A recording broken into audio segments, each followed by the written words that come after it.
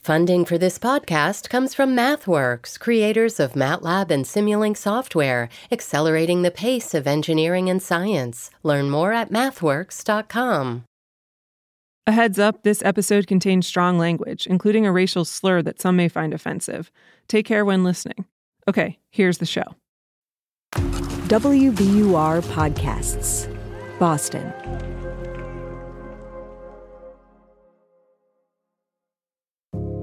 Loyal Last Scene listeners, I'd like to introduce you to Asia Hales. I'm Asia Hales, and I'm a writer and race educator from East Cleveland, Ohio. Give me a little window into your work as a race educator. What do you spend your time doing? Well, I give churches, nonprofits, and corporations the tools to have productive conversations about race, which basically means I create a lot of lesson plans and curriculum and do a ton of research. So I'm not a reporter, but I worked really hard to report out this story with WBUR Podcast so it could be told in its entirety for the first time. Right, and it has to do with one very busy and very famous intersection on Cleveland's east side. So tell us about this intersection. What's there today? It's called 105 and Euclid, and it's kind of where Cleveland started. But right now, it's home to a building owned by the Cleveland Clinic. You know, the number 2 hospital in the nation. It's just 2 nondescript brick buildings called the W.O. Walker Center, which is a physical therapy and rehab center. About 40 years ago, though, this corner looked totally different, right? Yeah, I mean, back in the 70s and 80s, this corner was a toehold for Black-owned businesses in a city that didn't want them there. And that's in large part thanks to Winston Willis and his miracle on 105.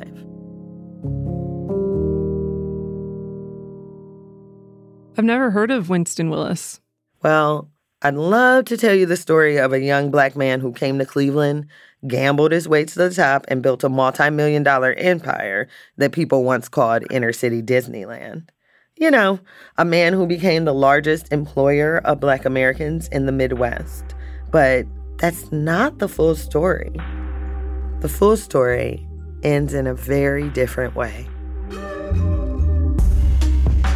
To me, 105th and Euclid is a crime scene. Broader context of Black dispossession. If America wasn't America, my uncle could have been a Bill Gates. He could have been a Jeff Bezos. This is the story of a Black man who was punished for daring to live the American dream. Punished by whom? It's not that simple. You can't just put it down to one person or one entity. This was a conglomeration of forces coming together. And here's the thing. These forces don't have to prove they weren't involved with what happened to Winston Willis. They just have to make it really hard for you to prove they were. Welcome to Last Scene, a show about people, places, and things that have gone missing, and whether or not they can or even should be found. From WBUR, Boston's NPR station, I'm Nora Sachs. Today, for the final chapter in our Season 2 anthology, we hear a story that comes from a clear point of view. Race educator Asia Hales is on a search for proof of the missing legacy of Black business mogul Winston Willis while he's still alive. This is episode 10, Searching for a Miracle.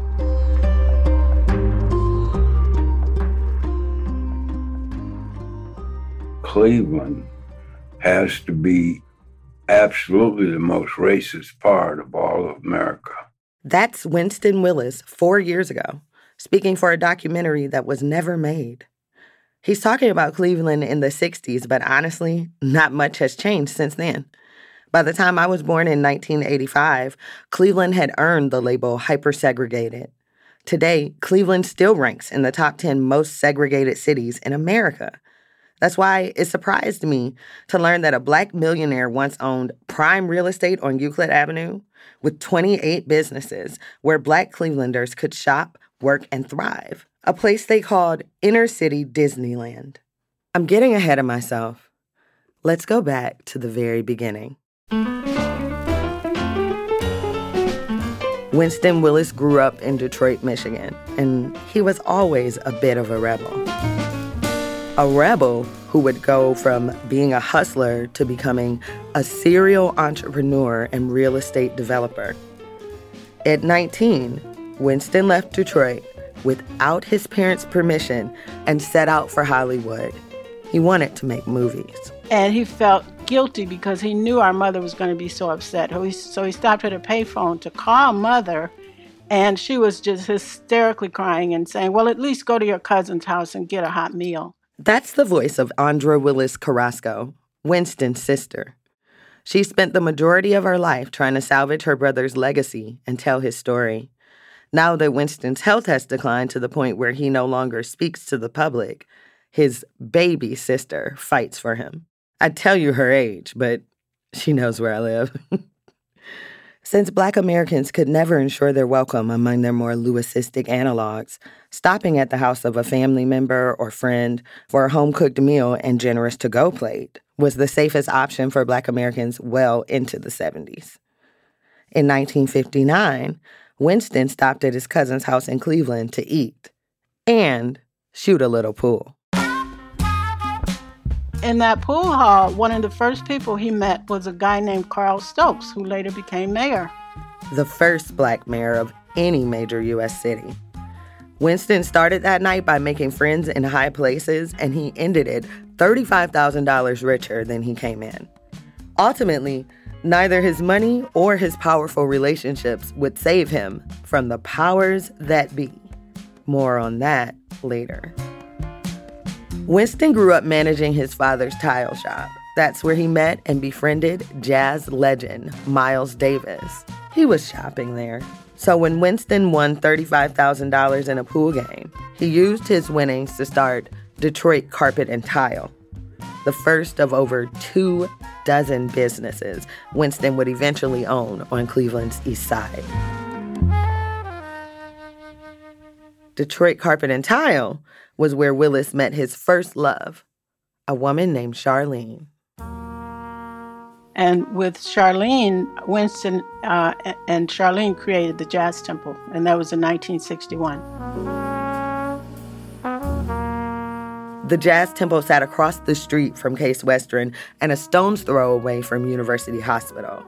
The building bordered an infamously anti-Black neighborhood called Little Italy. At 19, Winston was too young for a liquor license, but he knew he didn't need to sell alcohol to turn a profit. Top-notch performances at affordable prices would keep the music accessible and the chairs full. He also knew that a young Black man opening an integrated club in a predominantly white eds and meds district, or educational and medical, as it used to be called, was nothing short of a declaration of war. Nevertheless, he persisted. Using his relationships with Black entertainers like Miles Davis and John Coltrane, Winston created a venue that became a hotspot for Cleveland, a place to catch a real legend perform, or just the mere chance of spotting someone Black and famous. And the Jazz Temple was hugely successful. Andra started working at Jazz Temple the night she got to Cleveland. If you were family and you were in town, Winston was going to put you to work. And we used to get bomb threats every single night. I used to answer the phone and hear the most god-awful racist threats. That was to be expected, since Jazz Temple drew in college students from all over Northeast Ohio and was known as a safe place for interracial couples. For some reason, I don't think they wanted the people in the neighborhood didn't want that club to be there. So they threatened to throw a bomb in the club that night. And what happened? All Blakey said, I don't care what they do, we're going to play anyway. That's jazz legend Freddie Hubbard telling a local NPR affiliate about a night the Art Blakey Band headlined at Jazz Temple. The musicians refused to be intimidated. They created a vaudevillian performance guaranteed to distract the crowd from the bomb threat. And I'll never forget, there was a guy, a friend of Art's, who came in the club that night, danced on nails. So he came up on stage, and I'll never forget, we were playing Three Blind Mice.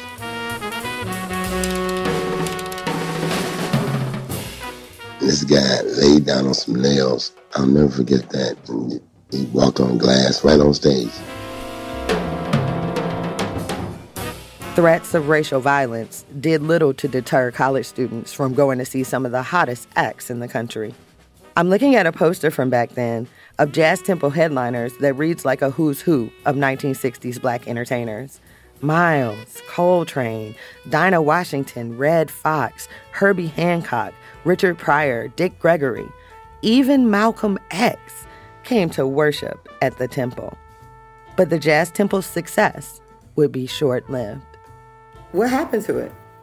It was bombed. Just 2 weeks after Art Blakey's friend danced on nails, someone put dynamite in the exhaust vent. It was the end of Jazz Temple.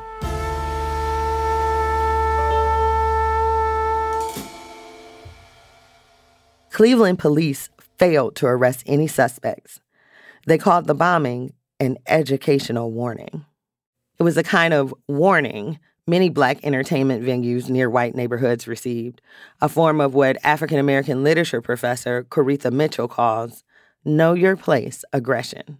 Sometimes it wasn't that you were doing something wrong. It was that you were doing everything right and thereby needed to be put in your so-called proper place. The Jazz Temple wasn't the exception. It was the rule. I found example after example throughout the Midwest of Black people making incursions into white spaces, only to be met with racial violence. A few years earlier, a white-owned jazz club that allowed race mixing was bombed 3 times in 1 year. After the third bombing, they posted a sign that said, "Don't bomb us, we quit." And it wasn't just businesses. Mount Zion Congregational Church, one of the oldest churches in the country organized by and for Black Americans, was bombed when the congregation moved into University Circle.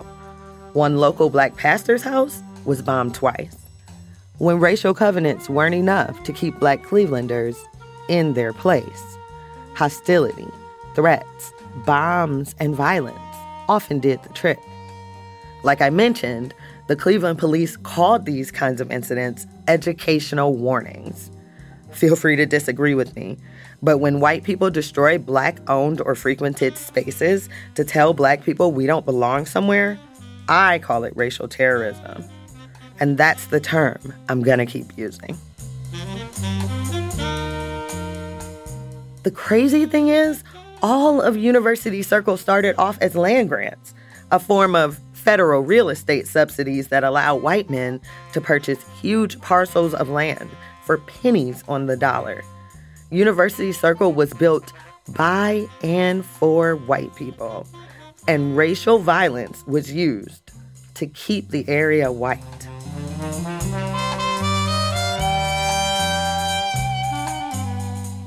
Black residents and business owners had no recourse against racial violence. They simply had to pick up the pieces and move on, which is exactly what Winston did. In the years after racial terrorists destroyed the Jazz Temple, Winston opened up over 24 more businesses throughout the Midwest. He invested in high liquidity businesses like after-hours restaurants, adult movie theaters, number stations, which are bodegas where you can gamble. Businesses that didn't ruffle any feathers and which allowed him to stack cash. Winston knew that when it came to real estate, the only color that really mattered was green. Then, in 1968, Winston finally got the lucky break that would take him from being the new kid on the block to being able to buy the block.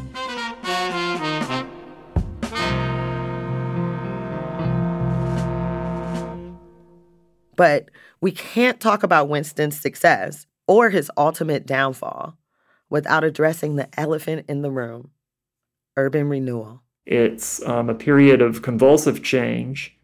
I'm Mark Souther. I'm a professor of history at Cleveland State University in Cleveland, Ohio. I teach courses on U.S. history, 20th century urban history, and public history. Mark helped me make sense of the University Circle Winston was trying to break into. The area had always been known as an Eds and Meds district, home to Case Western Reserve University, university hospitals, and what was at that time a small but promising teaching hospital called Cleveland Clinic. The powers that be in Cleveland had eyed that area as an important node of future activity. It was a place that had been Cleveland's second downtown. It had, in their eyes, fallen into blight and decline, and now they wanted to redevelop it. And they envisioned, a campus, again, towers in the park. If you can just look at the pictures, that they wanted it to be less dense, but with high rises, surrounded by green space. That idyllic image does little to describe the brutal reality of urban renewal. I mean, heck, the urban renewal program, it was not for nothing that some people called it Negro removal. Urban renewal is a nexus of strategic disinvestment and displacement. After World War II, the Federal Housing Act allowed the government to send states money to purchase and develop blighted areas. States marked off neighborhoods for urban renewal, which allowed them to forcibly displace residents and businesses through a process called eminent domain. Most U.S. cities put some amount of land under urban renewal programs, but Cleveland went all in. Cleveland really bit off more than it could chew. It got really excited about urban renewal, and it put 6,060 acres under urban renewal planning. The University Euclid Urban Renewal Project was one of the biggest in the city. New amendments to the Federal Housing Act allowed cities to count expenditures made by hospitals and schools as match money to leverage federal dollars, essentially letting cities redevelop for free. That would have been attractive had it all come together, and it didn't really By 1961, the city of Cleveland had already used eminent domain to displace over 1,000 Black families, making room for the clinic to expand. Phase 2, which was spearheaded by Cleveland Clinic, would eventually displace upwards of 20,000 Clevelanders, most of them Black. Black residents of University Circle were being forced into 2 nearby areas, Huff and Glenville. Displacement, racial terrorism, and poverty created a perfect storm of discontent. By the mid-1960s, Cleveland's East Side was a powder keg ready to explode. And eventually, it did.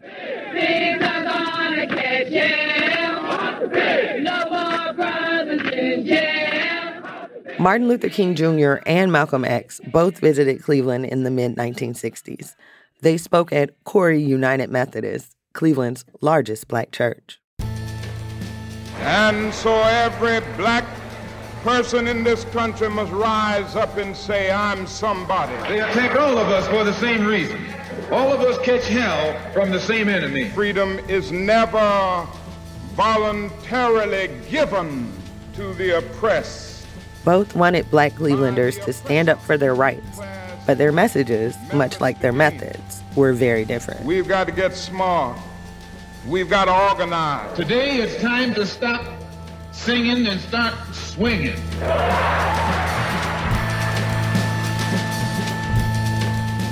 The Huff and Glenville riots were Cleveland's contribution to the race riots of the 60s. You know, the ones that took place before and after the long, hot summer of 1967. Here in Cleveland, the riots led to hundreds of fires, multiple arrests, and millions of dollars worth of property damage. Most Black Clevelanders, including my grandparents, said the police and FBI started the riots. Recently redacted documents from the FBI's COINTELPRO project support that assertion. The year was 1968. Cleveland was burning, and Winston Willis was nowhere to be found. During the riots, he was sealed in the back of one of his restaurants playing a high-stakes game of craps. Although he didn't know it, that weekend would forever be a defining moment in Winston's life. His sister Andra told me all about it.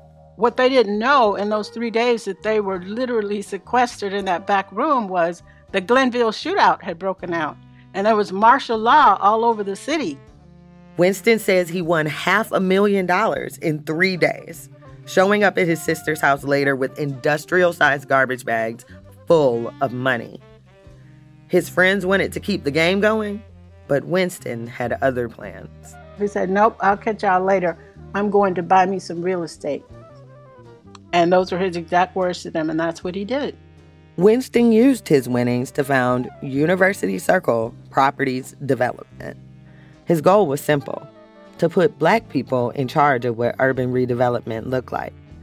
Winston built a $2 million empire in 2 years, all centered around the needs of Black people, like Boondock Seafood Restaurant, Paymaster Money Exchange, Windjam Studios, Mr. John's Haberdashery, and the Scrumpy Dump Theater.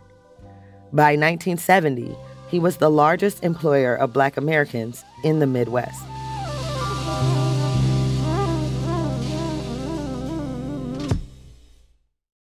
Unfortunately, Winston's vision for the community didn't quite fit with the city's idea of urban renewal.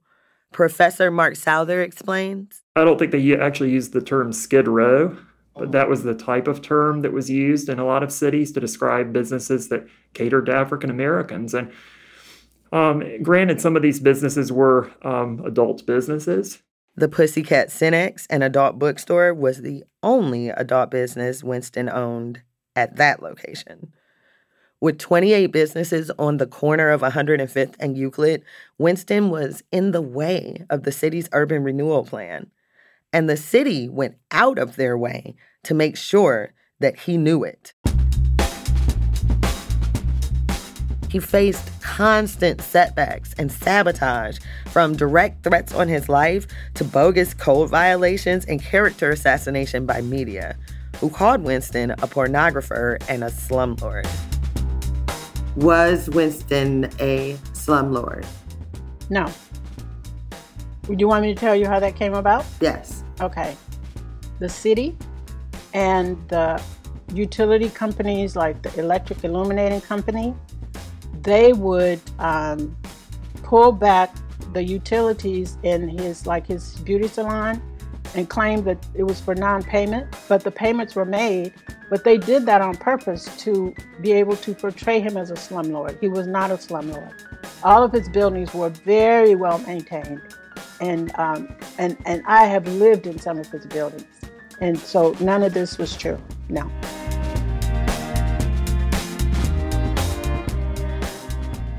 As for the pornography accusation, in 1971, there were 2 Black-owned newspapers and 1 white-owned paper in Cleveland, The Plain Dealer. And the white-owned paper reached out to Winston because they said they wanted to profile a successful business owner. He was skeptical.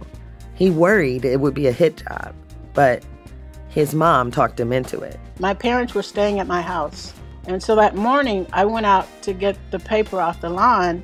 And when I saw the headline, I thought, oh my God, I don't believe it. And then the headline? Pornography King's Empire Grows Fast. Andra tried to hide the paper from their mother, but she saw it anyway. First of all, she was very angry. And then she was saying, you should sue them. How can they say that awful stuff? But yeah, she was very angry.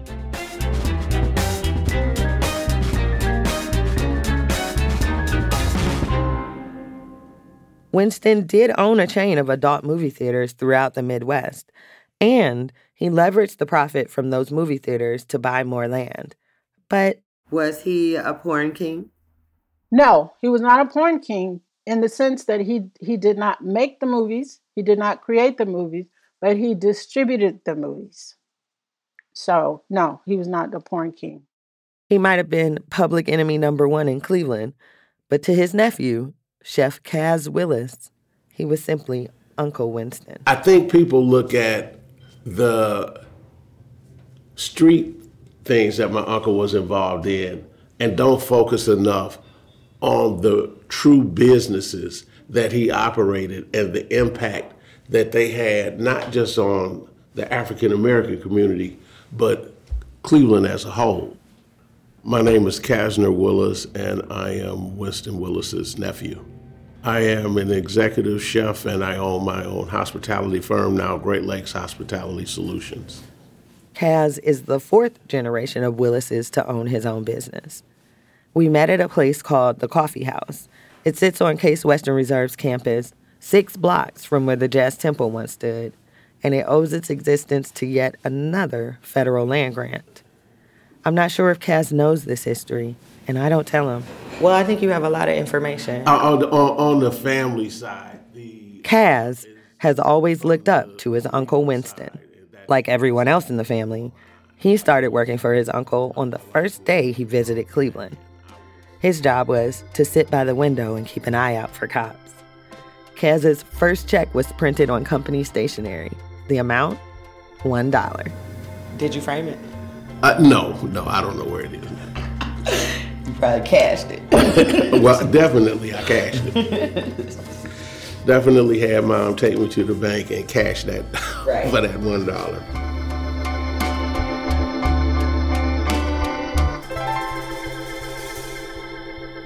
I asked Kaz about the newspaper article that called his uncle the porn king of Cleveland. He barely remembers. By the time he came along, Winston was transitioning into what had been his dream all along, movies. It was such resistance to him being in the traditional movie business. And the distributors had been giving him hell to get first-run movies.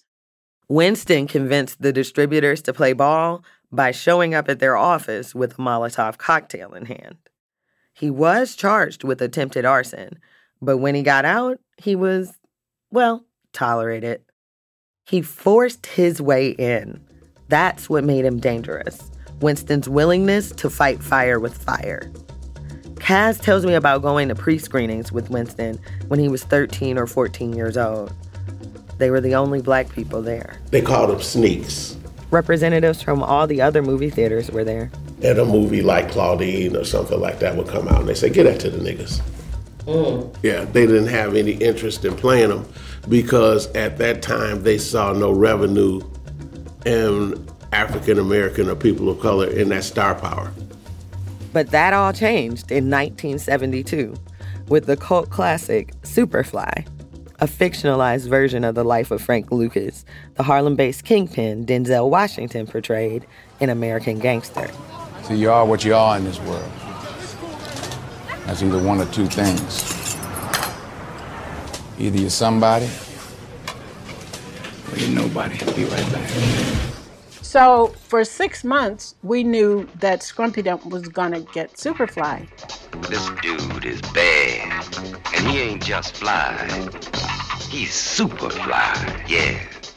Winston told Andra to quadruple the concession orders for the premiere. And I would just say, would you just let me do my job? I know what I'm doing. But on the morning of Superfly's premiere, I turned the corner, coming down Euclid Avenue. The line was around the block, like twice.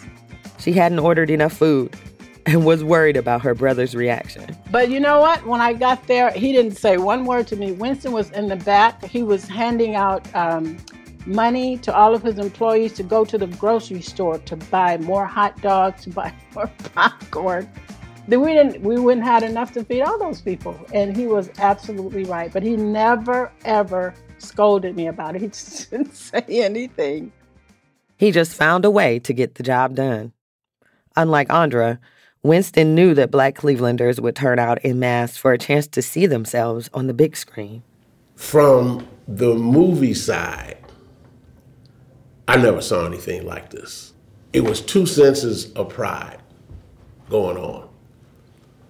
The first sense of pride was as an African American that we were even on the big screen in the first place, because that was non-existent.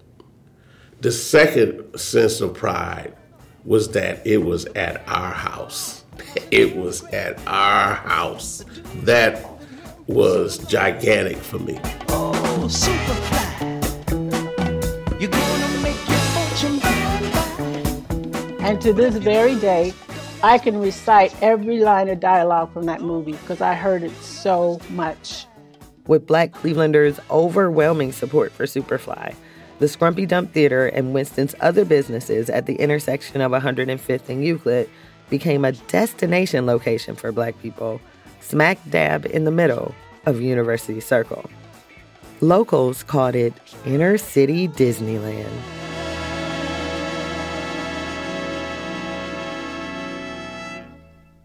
In addition to Winston's companies, There were Black-owned medical clinics and insurance agencies, one of the first Black-owned McDonald's in the country, and Vels, the #1 social club for Black Clevelanders. Marquee lighting at the theater, street lamps, and outdoor lighting kept the area brightly lit 24/7. Winston's private security team ensured that people and their property were safe, regardless of race. And then there was the music. It played 24 hours a day.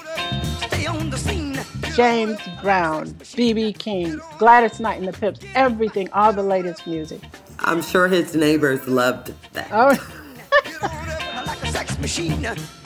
In its heyday, inner city Disneyland was a vibrant business community where Black Clevelanders could eat, shop, and be entertained.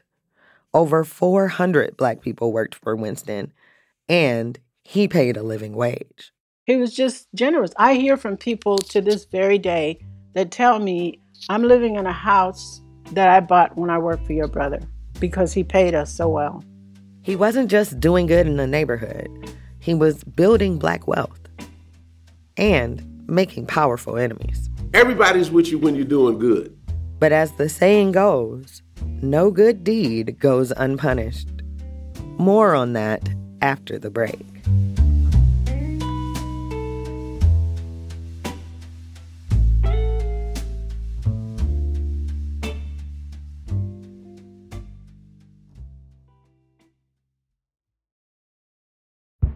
Did you kill Marlene Johnson? I think you're one of the first people to have actually asked.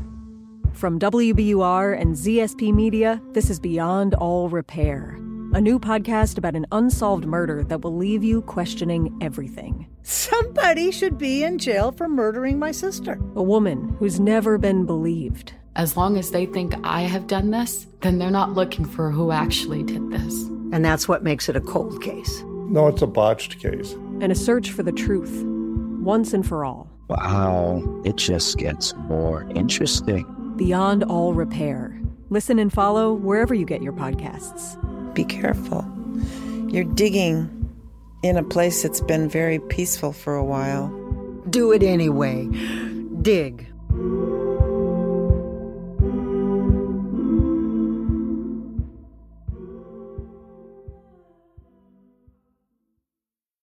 So, what happened to Winston's miracle? And how did a multimillionaire go from the largest employer of Black people in the Midwest to living in what his sister calls utter poverty? Let's find out. They were breaking laws in court left and right. He apparently punched him in the courtroom, and he got charged with contempt of court. One day, I'm the prince of the city. The next day, no money, nothing. For 4 years, the miracle on 105th Street was in full swing. But when Cleveland's Carl Stokes, the country's first Black mayor, announced he would not be running for re-election in 1972, things started to change. Even though Winston's businesses were successful, he faced constant harassment in the form of pop-up fire inspections, police harassment, trumped-up code violations, and direct or indirect threats on his life. Death by 1,000 paper cuts.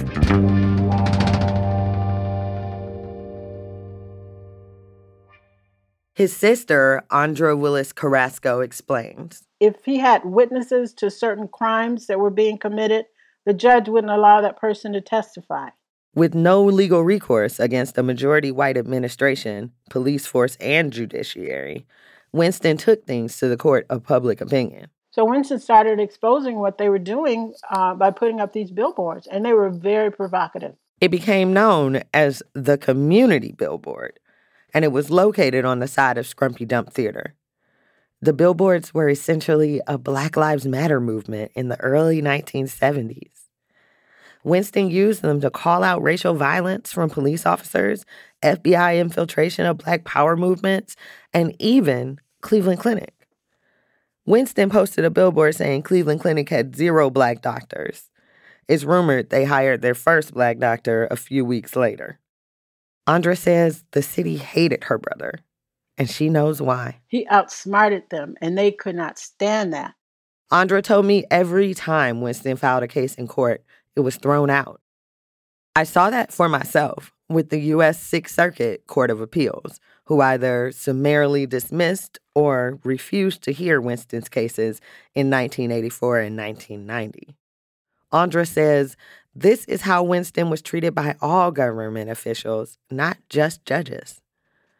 Winston certainly had friction with all of the powers that be, but no one found themselves in Winston's crosshairs more often than Cuyahoga County prosecutor John T. Corrigan.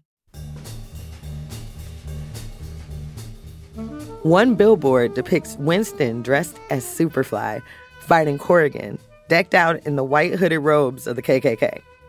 Another shows a group of Black people lynching Corrigan with the caption, "You had it coming, you dirty rascal, you." So the situation with John T. Corrigan was, first of all, he was a racist to his core. Corrigan, who was the county prosecutor for 4 decades, was fondly nicknamed the White Crusader, known for pursuing harsher sentences for Black Clevelanders than white ones. He was often accused of pushing cases through without sufficient evidence. He was also very well connected.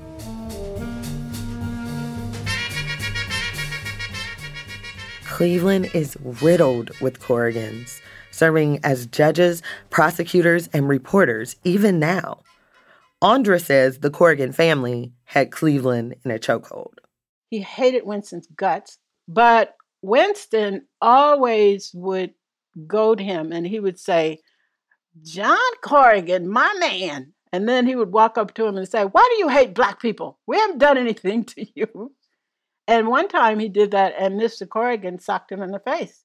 Right outside the courtroom. And John Corrigan wasn't the only white man in authority to punch Winston in the face. The assistant law director was held in contempt of court for punching Winston during a trial. To me, he was fearless and still is. This is what Winston's nephew Kaz remembers about his uncle, his fearlessness. And that fearlessness paid off for a while. For 10 years, Winston thrived at his 105 and Euclid location, despite the city's efforts to discredit and destroy him. But you know what they say. You can't fight City Hall. When Winston was in his height of notoriety, I would say, they invited him to lunch at the City Club.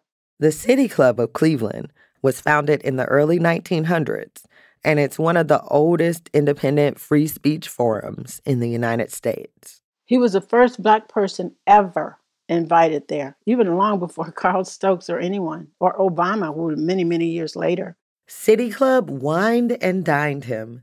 Then, Andra says, a few guys from the Cleveland Clinic invited Winston to take a ride in their limo.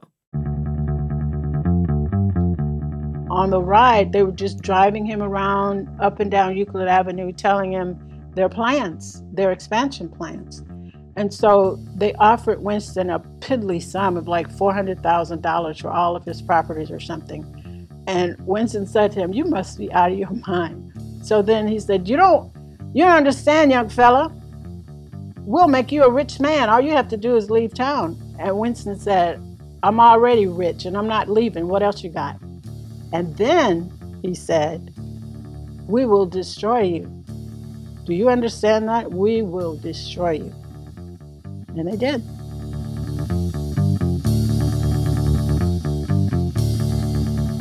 My producers keep asking me, who is this ominous they? And the architect of all of this was George Voinovich. He started out his legal career as the county auditor. Then he was the mayor.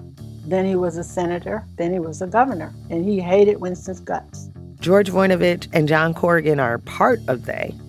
But so is the entire Cleveland judiciary, the entire police force, and other white business owners, University Circle, Inc., everyone is complicit. It's Winston versus what my grandmother called the PTB, the powers that be. First, there was the arrest. Now, you have to keep in mind, this man was a millionaire, okay? One of the banks Winston used was called First Bank National. Andra says George Voinovich had blackmail material on the bank president and used it to make him tamper with Winston's account and cause a check to bounce. Police arrested a multimillionaire over a $400 bounced check, a check Winston never even signed. They drove him. When Winston described this to me, it's like something out of a 1940s gangster movie. They drove him to 5 different penal institutions all over the state of Ohio, and each one of the wardens refused to accept him as an inmate because they could not see that any crime was committed. First of all, Winston didn't even sign the check. And small things like that, the CEO used to sign checks. So at the very last institution that they drove him to in the middle of the night, the warden was about to tell him, you're going to go home. And then he got a phone call. And he left the room and he came back and they took Winston in as an inmate. That was in Chillicothe, Ohio. So shortly after that, Winston said that a deputy came in his room and told him, we've been ordered to take you to the hold. And Winston said, for what? They don't know. So they took him to solitary confinement and they kept him there for 10 days. And in those 10 days, they destroyed the entire Euclid Avenue empire. And not one word of that was ever reported or written about or spoken about in Cleveland media.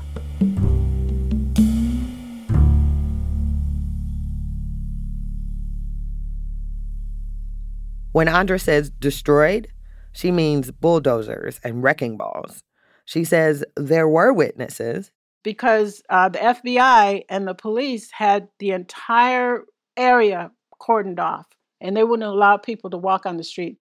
Maybe that's why I can't get anyone Black outside of Winston's family to speak about the incident on the record.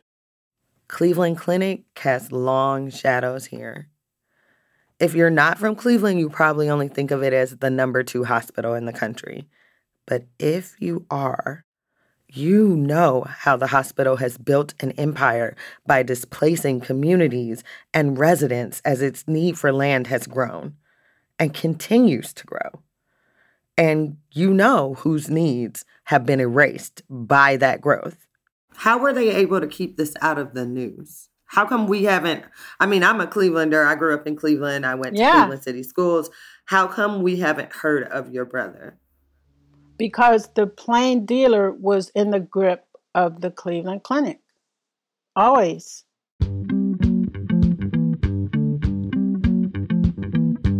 The reporter covering the area at the time, another Corrigan.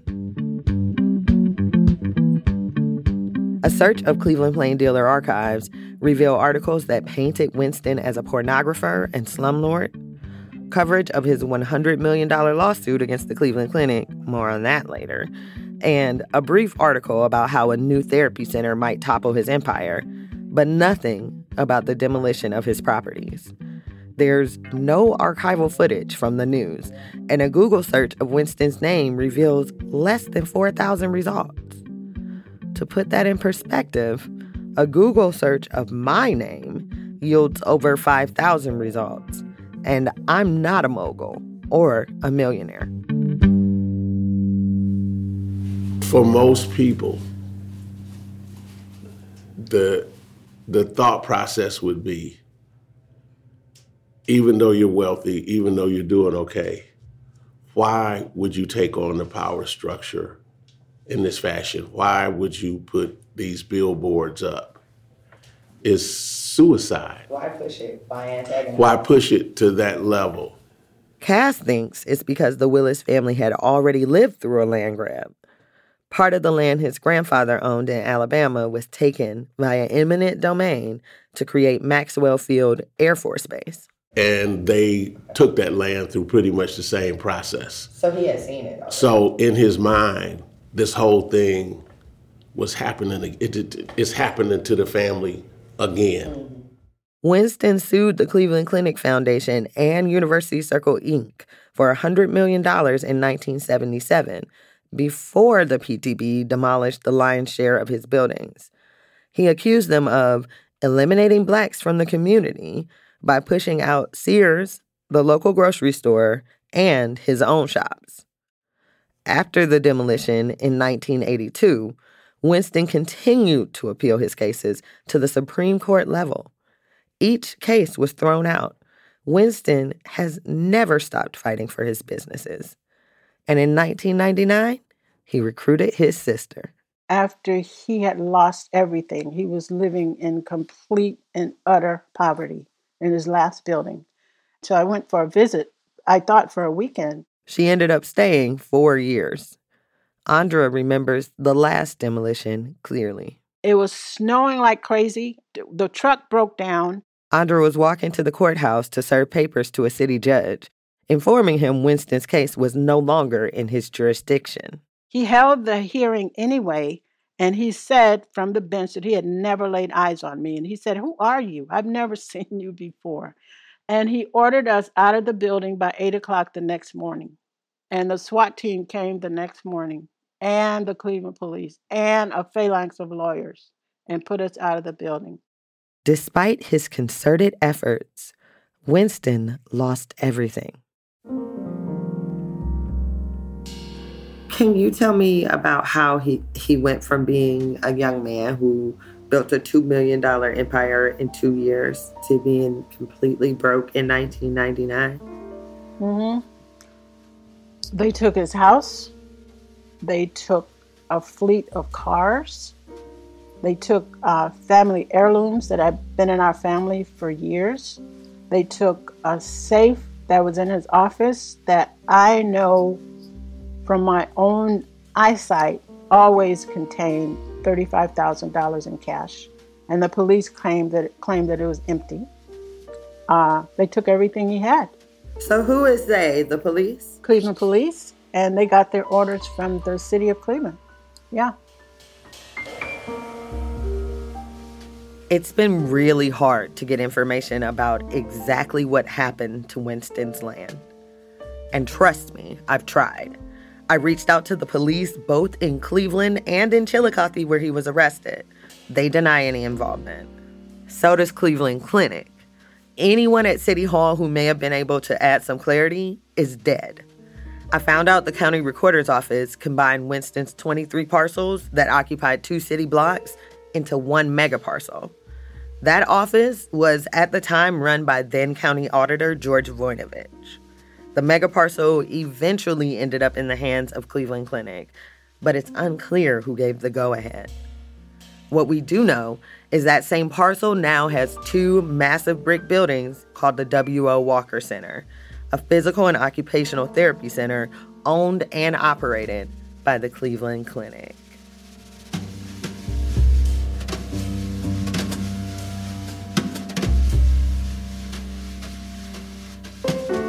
Efforts to tell Winston's story keep meeting similar dead ends.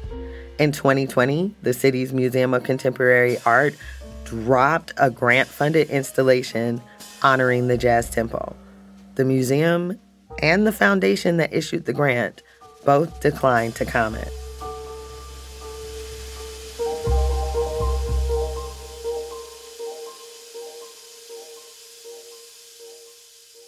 Why would a city go through so much effort to erase one man's legacy?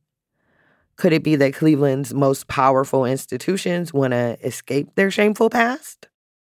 I reached back out to local historian Mark Souther to discuss the records, or lack thereof. I would love to learn more about what really happened. And, I feel like the story has been never covered very satisfactorily. So there are a lot of unanswered questions, which is why Mark thinks this is why historians haven't written much about Winston. That's the problem, is you can't just say what you think happened. You have to say what the sources tell you happened. Well, I mean, he's alive. His sister's alive. His nephew's alive. They all lived during that time. Is that not, Mark says even Andra is not a primary source. I mentioned she has recordings of Winston she took for a documentary that was never made. She's got chapter and verse, but people still don't believe her. I asked Mark what would make historians feel able to write authoritatively about Winston. I think you need court records. I think you probably need we need property records. Records really no one has been able to find.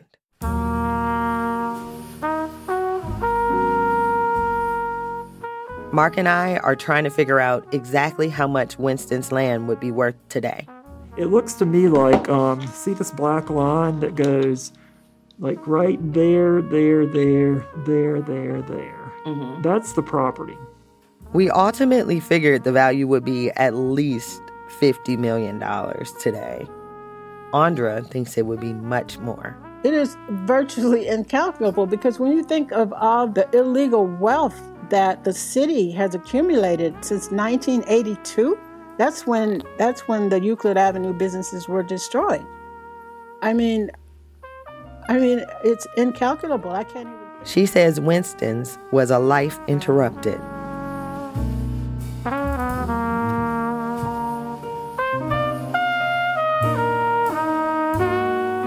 Winston turned 82 last October. Since then, his health has declined to a state where he no longer interacts with the public. He's in a skilled care facility that Winston's family would rather not name. Now, the people that love him are continuing to fight for his legacy and tell his story. He's in fragile health, but he's still Winston, and he's still fighting. Andra talks to him almost every day. She says he still remembers case numbers and lawyers. I can hear his caregiver saying, "Mr. Willis, come on, it's time for your bath." And he'll say, "I don't want a bath. I want a lawyer. Get out of here." Andra might not be as outspoken as her brother, but she's a fighter too. She's written 2 unpublished documentaries and is working on a book. After 30 years of telling Winston's story to anyone who would listen, she's finally getting some traction. What would be your wildest dream of the outcome of all of this work for you? Well, the outcome for your family. Here's what I want for him. I want to put him in his own house with round-the-clock nursing care. I want him to be safe and comfortable, and I want his stuff returned to him. She also wants to expose the PTB, the powers that be, for what she calls a hate crime against her brother. I want them to be held accountable for what they did. I want the city to be made to admit what they did. And I want them to know and appreciate the extraordinary person that Winston was. And that so much of this that he has done has been for his family. Even if Winston finally gets the recognition he deserves, it's unlikely that'll do much to reconcile Cleveland's hyper-segregated past and present. Because you don't really reconcile. You can move on, but if you don't reconcile in the process, I think you leave that wound open. I love that. I absolutely love that because I think that's what Winston's story represents to me, is an open wound.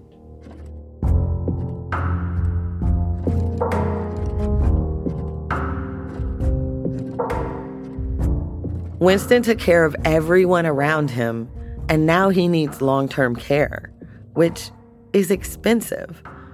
Andra's tried online fundraising before without much success, but she hopes that more people finding out about Winston's story might change that, because that's what's going to help his family make sure Winston has the quality of life he deserves. But unfortunately for me, I was one who rebelled. I wanted to do things that traditionally black people did not do. And white people didn't like that.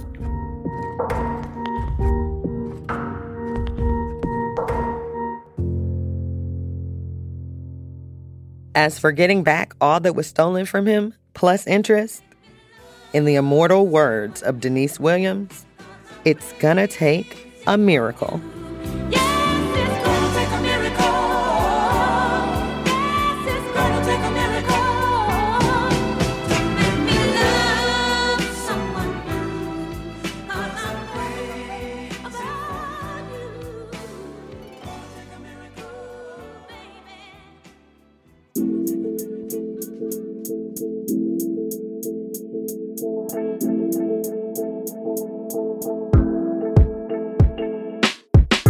This week's episode of Last Seen was reported and written by Asia Hales. It was produced by Asia, Quincy Walters, and myself, Nora Sachs, your host and curator of this season.